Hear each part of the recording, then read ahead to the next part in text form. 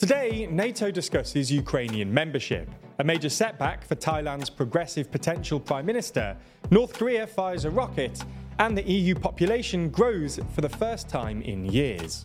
From TLDR News, this is your daily briefing for Wednesday the 12th of July, 2023. We spoke yesterday about Sweden's likely entry into NATO, now that Turkey has seemingly dropped its opposition.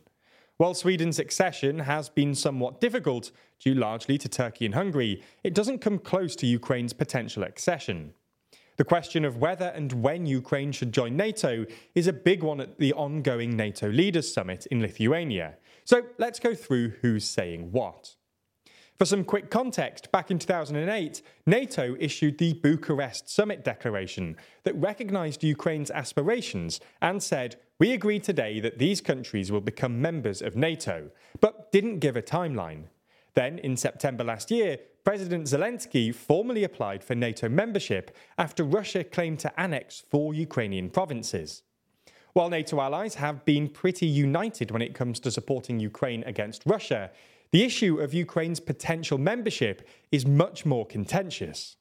NATO chief Jens Stoltenberg said at this week's summit, "We will issue an invitation for Ukraine to join NATO when allies agree and conditions are met." Ahead of the summit, President Zelensky tweeted, "It's unprecedented and absurd when a time frame is not set, neither for the invitation nor for Ukraine's membership." While at the same time, vague wording about conditions is added even for inviting Ukraine. It seems there is no readiness. Uncertainty is weakness, and I will openly discuss this at the summit. Evidently, Zelensky is unhappy at the lack of clarity about Ukrainian accession. However, NATO allies are understandably cautious due to Article 5 of the treaty stating that an armed attack against a member state shall be considered an attack against them all. US President Joe Biden said on Sunday that it would be premature for Ukraine to begin the membership process before the war with Russia is over. He said, "I don't think there's unanimity in NATO about whether or not to bring Ukraine into the NATO family now, at this moment, in the middle of a war." So the prospect of Ukraine joining NATO anytime soon, or at least while the war is still ongoing, is basically nil. However, the summit has seen a number of announcements in support of Ukraine's war efforts, including the establishment of a new permanent NATO-Ukraine Council, promises of further deliveries of weapons and ammunition, including from France, who have pledged to supply Ukraine with long-range Scalp cruise missiles. There's more on the way, but be sure to subscribe and ring the bell to make the daily briefing part of your daily routine, or just search for us on your podcast app to listen along. Moving to Thailand now, where the country's State Election Commission has said that progressive politician Pita Limjaroenrat violated election law just one day before votes on whether to make him Prime Minister. The Election Commission has asked the Constitutional Court to make a final ruling and potentially disqualify Limjaroenrat from being a lawmaker, but not necessarily from becoming Prime Minister. The Election Commission against him centres on his ownership of shares in a media company while he ran for office.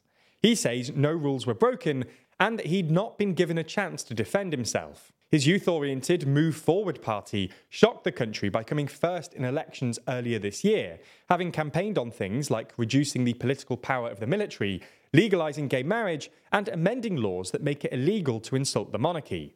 Despite winning the election in May and negotiating an 8-party alliance with a lower house majority, his route to becoming Prime Minister has significant hurdles. The main one being the vote to make him Prime Minister and form a government is carried out by the entire Parliament, which includes the 250-member military-appointed Senate, who aren't exactly sympathetic to his party's progressive agenda. If he is suspended as a lawmaker, he could still become Prime Minister, as the post does not have to be held by a parliamentarian, although a suspension would make the already uncertain vote even more difficult and will likely delay the formation of a government.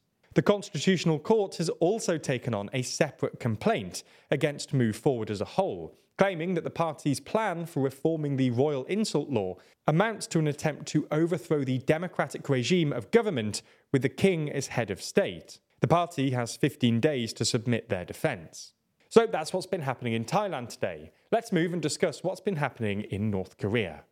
This morning, Japanese and South Korean officials reported that North Korea had fired a suspected intercontinental ballistic missile. The missile allegedly flew for about an hour before landing just short of Japanese waters. For their part, Pyongyang had claimed that this was in retaliation against what it claimed was a recent US spy plane flying over its territory. While North Korea had, earlier this week, threatened to shoot down such planes, they instead seem to have simply resorted to firing more ICBMs into the sea. The US has claimed that its actions with spy planes are in line with international law. This year, security concerns regarding North Korea have ramped up as a result of this new weapons testing. The fact that this comes following last year, which saw a record number of missile drills from North Korea, demonstrates the risk they pose to the international community. In response to this, the US and South Korea have increased their joint military drills in the peninsula. According to data from Eurostat, the European Union's population grew in 2022 for the first time in 3 years.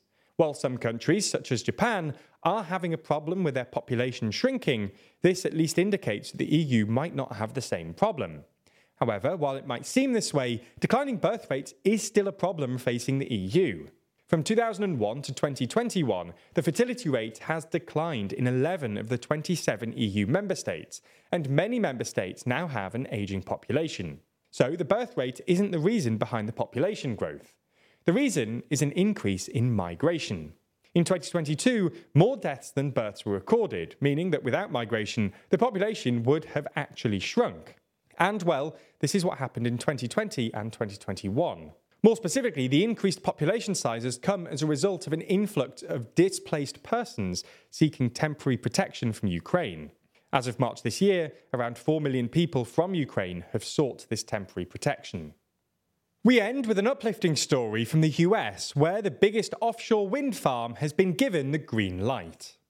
The Biden administration has approved a new project, which will be situated just off the New Jersey coast, that will generate enough energy to power 500,000 homes. It's been suggested that the 98-turbine complex will generate about 1,100 megawatts of electricity and could be up and running by as early as 2025. Speaking about the project, Interior Secretary Deb Haaland said, "Today's approval for the Ocean Wind 1 project is another milestone in our efforts to create good-paying union jobs while combating climate change and powering our nation." That's all we have time for on YouTube, and unfortunately the briefing is over. Usually there would be an extended version over on Nebula, but due to various staffing issues today, this wasn't possible. But don't worry, we'll be back tomorrow with our weekly quiz in the extended edition of the Daily Briefing, only on Nebula. That's the streaming service we're building with a bunch of our creator friends, many of whom you're likely to be already watching. That means that by signing up, you not only get an extended ad-free daily briefing every single day, you also get to watch exclusive and ad-free videos from the best educational creators on YouTube. That's things like Real Life Law's incredible Modern Conflicts, which breaks down contemporary disputes around the world, Neo's Underexposure, which beautifully dives into complex and shadowy topics you've always wanted to know more about, or Extremities from Wendover Productions, which uncovers some of the world's most remote places. All of these are only available on Nebula, just like our extended daily briefings and a whole bunch of other exclusive TLDR content which never comes to YouTube. If you want to sign up, use the link in the description so that they know you came through us. That helps us out a whole lot, as does watching on Nebula more generally. So thanks for signing up, and we'll see you on Nebula.